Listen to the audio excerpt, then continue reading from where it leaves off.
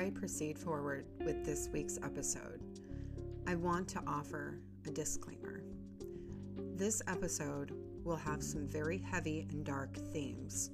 I will be discussing great injustices done to children. So if you are sensitive to this particular subject, you may want to skip this episode.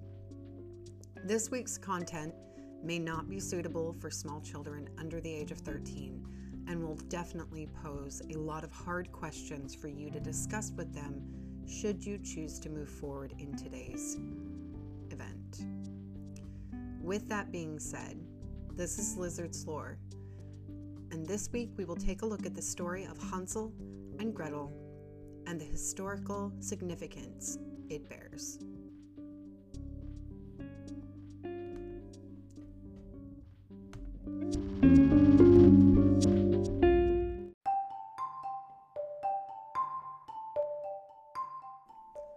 Most of you will be familiar with the Grimm's Brothers version of Hansel and Gretel, a family consisting of a father, a stepmother, a son, and a daughter named Hansel and Gretel, who live in a small village at the edge of a huge forest. Famine has fallen on the village, and the stepmother, fearing hunger, orders the father to send the children away, or she'll leave with her dowry.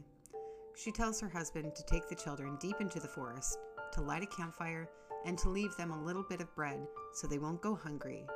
But the father protests, and his wife does not leave. Instead, she waits till her husband goes into the big town to sell some of their belongings. She wakes the children up and has them follow her deep into the woods under the guise of gathering wood for their fire. However, clever Hansel had overheard the fight the night before, and while following their stepmother collected pebbles in his pocket, while Gretel hid a loaf of bread under her apron. The woman led them deep into the forest and told them it was time to split up and find kindling. Once the children were out of her sight, the woman ran as fast as she could so they wouldn't try to follow her. Hansel, along the way, had dropped a pebble here and a pebble there so that they could backtrack home. However, at some point, the pebbles seemed to disappear as crows, swallows, and some other type of birds had probably carried them off. The children were lost, very hungry and very tired. They began to search the woods for berries safe enough to eat, when by accident, they could smell the sweetest baking in the air. With their tummies leading the way, they soon came upon the most marvelous sight, a hut made of gingerbread and candy.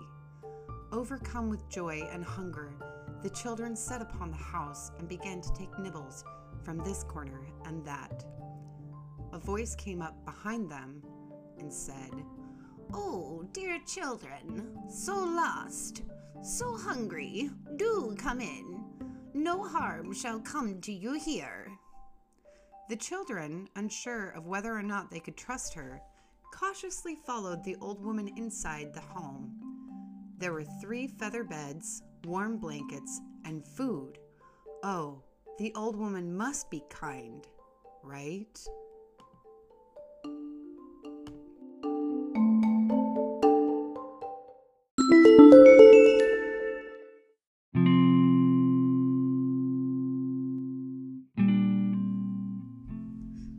Now, during the medieval Great Famine in Europe from 1315 to 1321, it was quite common among families to abandon all or some of their children.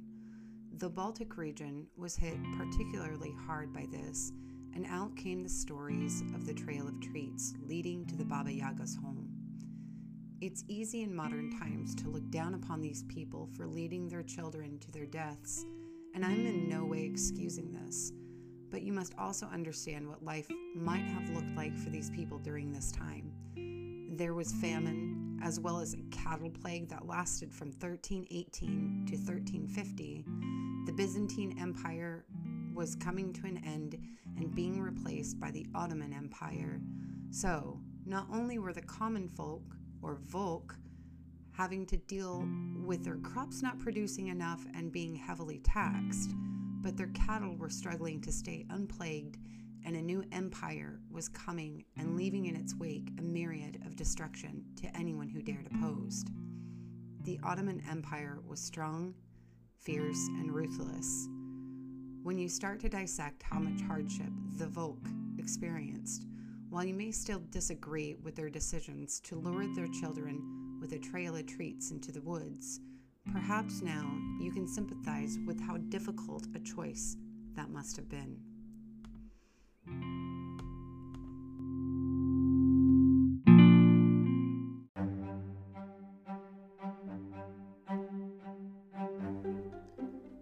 Unbeknownst to the children, the old woman was actually a wicked witch who lured children left by their parents in the woods with a home of such deliciousness to fatten them up so she could throw them in the oven and devour them. While the witch was blind, she had a keen sense of smell, and Hansel and Gretel smelled like a pig feast. She had to keep herself from drooling as to not frighten the children. She fed the children well and waited for them to fall asleep so she could decide which child she would eat first, while the other could be useful in doing the housework. When both children were snoring in the enchanted feather beds, she snatched up Hansel, dragged him outside, and threw him into a little cage in the shed. "You can scream and cry all you like. We are miles away from anyone who could save you. Besides, didn't your parents abandon you in the woods?" Gretel awoke to the havoc and sat shivering with fear in her bed. The witch came back into the house and said, "You will sweep the floor, carry the water from the well, and the other chores. Then you will feed your brother so that I may bake him in my oven. If you try to run, I'll cook him all the same."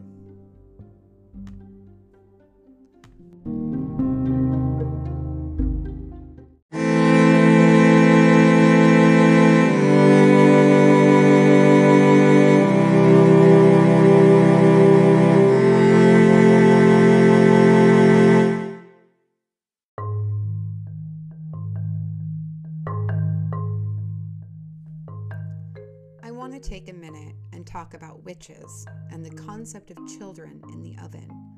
As you can imagine, childbearing was hard, and survival of newborns was largely due to village midwife, apothecaries, and herbalists. One particular practice comes from the Balkans area, in which midwives would be trained in making a special bread dough with herbs and gentle spices to wrap a premature or sickly newborn in after birth. The oven would not be lit, but rather have smoldering coals or kindling that was regulated with water. The child would be placed in the oven, with everyone taking turns regulating the temperature and bringing the baby out for feedings and bathings.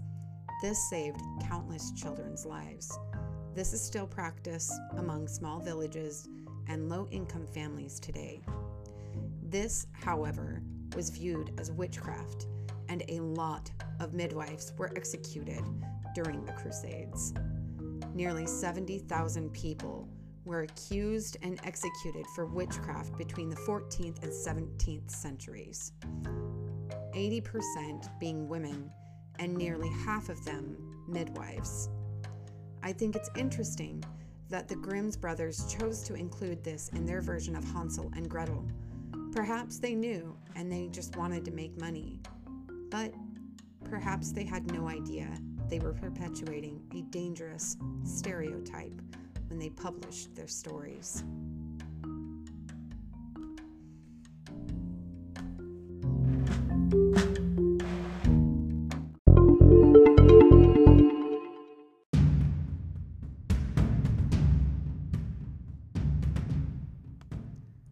Let's return to Hansel and Gretel. So Hansel is locked up and Gretel is left carrying out all the chores, especially carrying water buckets from the well to the hut, and the well was at the top of a hill. At night, Gretel would bring Hansel his dinner, and at first he ate. One day, Hansel realized that if he stopped eating, he wouldn't be fat and plump and would be undesirable to eat. So Gretel would come after a long day of chores, and Hansel relayed his plan. Gretel was scared, but agreed to Hansel's plan. Soon came a time that the witch wanted to start checking on the progress of her prey. So after dinner, she would have Gretel lead her by the arm to the shed and would tell Hansel, "Boy, stick your finger between the bars so that I may feel how plump you have gotten." Hansel did as he was told. Much to the witch's dismay, she felt a very bony finger. "Double his meals," she snapped angrily at Gretel, "and make sure he cleans the plate." Gretel led the witch back to the house, and at night she snuck out to speak with her captive brother. "Oh, all is lost, for surely she will have realized we have been lying to her," Gretel sobbed.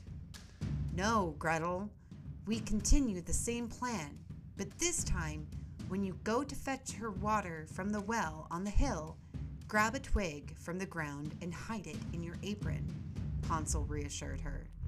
Gretel wiped away her tears and nodded in consent. The next morning, as Gretel climbed the hill to the well, she found a twig shaped perfectly like a finger.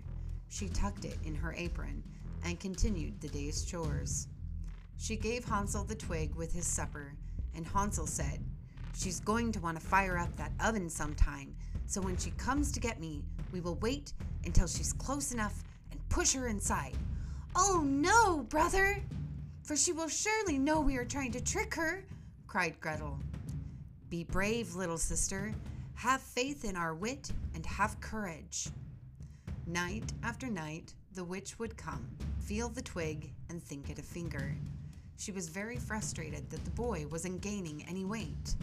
Finally, she decided she was going to cook him the way he was, lest he spoil. She had Gretel fire up the oven and led her by the arm to retrieve Hansel for baking. When they got to the oven, the witch felt something wasn't quite right and turned to Hansel to stab him with a carving knife that was placed on the table nearby. But while her back was turned, Gretel mustered every ounce of courage she had and shoved the old woman into the fire and closed the oven quickly and locked it. As the witch burned, her magic fell away, and soon the children saw that the hut was just a hut, broken and weather-torn. They walked outside, and to their surprise, their father stood before them. The children cried with joy and ran to their father, who explained that their stepmother had never come back, and he wandered the woods night and day, searching for his family. When he had heard an old woman's cries, then he turned and suddenly saw the hut standing before him, and the children at the threshold.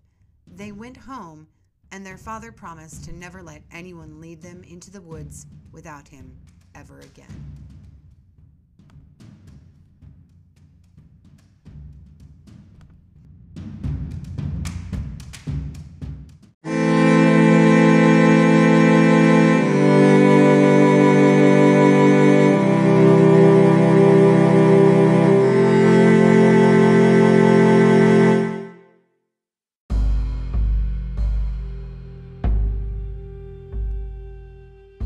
So what caused the Great Famine of Europe?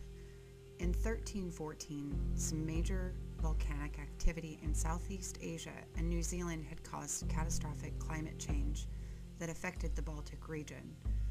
It became really difficult to keep crops alive, and livestock became really susceptible to various infectious agents, which began to affect other parts of the world, causing global-level starvation. Experts determined that nearly 400,000 square miles of Europe was directly affected by this event, and nearly 25% of the population had died due to starvation. They believe that times had become so dire that families resorted to infanticide and, in some extreme cases, cannibalism just to survive. It was said to have been so bad that people began digging up the cemeteries for bones of the deceased to make marrow broth with. Out of this tragic time came the stories of children abandoned in the woods, mountains, etc., with themes of magic, witches, and very grim tales.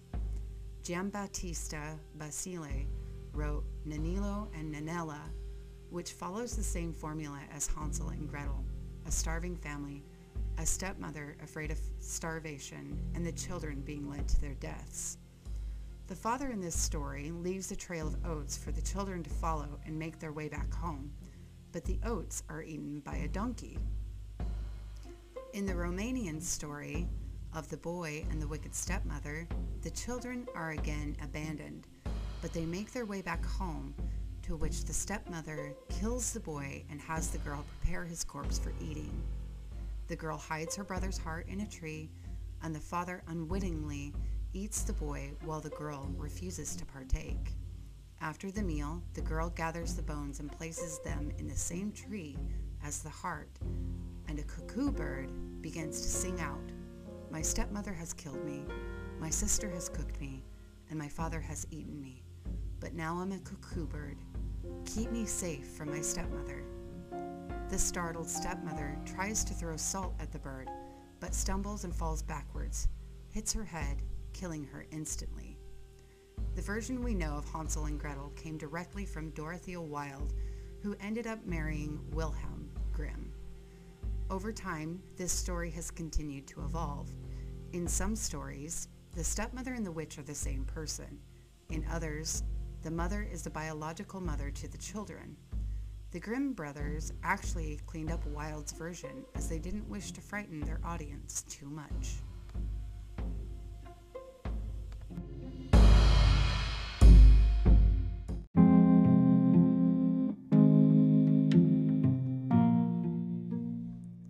While it is easy in modern times to judge what people had to do to survive by our standards, and while I am in no way, shape, or form condoning the murder of innocents or digging of graveyards, I think context to these historical events is important to examine.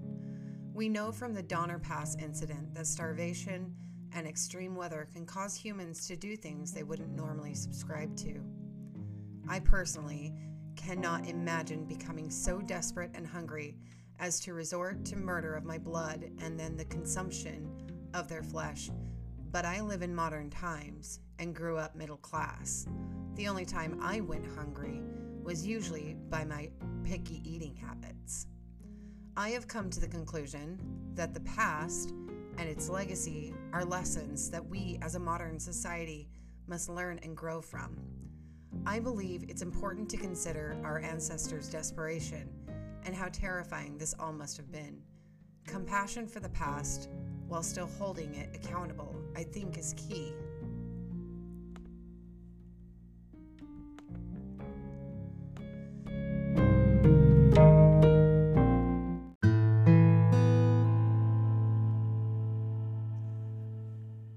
Thank you for joining me this week, dear listeners. The Babes in the Wood theme was rather heavy and emotionally taxing to research. I believe these stories to be essential to our continued survival. My goal is to preserve what has already been so that we don't repeat our mistakes. Join me next week where we'll go over the Sleeping Beauty themes. Instead of the Grimm's version of the story, I will be using the composer whom I mentioned earlier in this episode, Giambattista Basile, his version called The Sun, the Moon, and Talia. I am giving a disclaimer now, and of course, one before the episode begins, as this too will have some very heavy and distressing themes. If you would like to show your support for this podcast, as always, my Linktree and Patreon will be linked in the description. Every little bit helps and goes towards my new content and better quality. Thank you so much for your continued support, and to everyone that's new here, welcome. I appreciate you all so much. You really are helping me live a quality life in doing the thing that I love the most, telling stories. Remember to treat each other with kindness and fairness, and remember, a word once given, we always keep. See you here next week.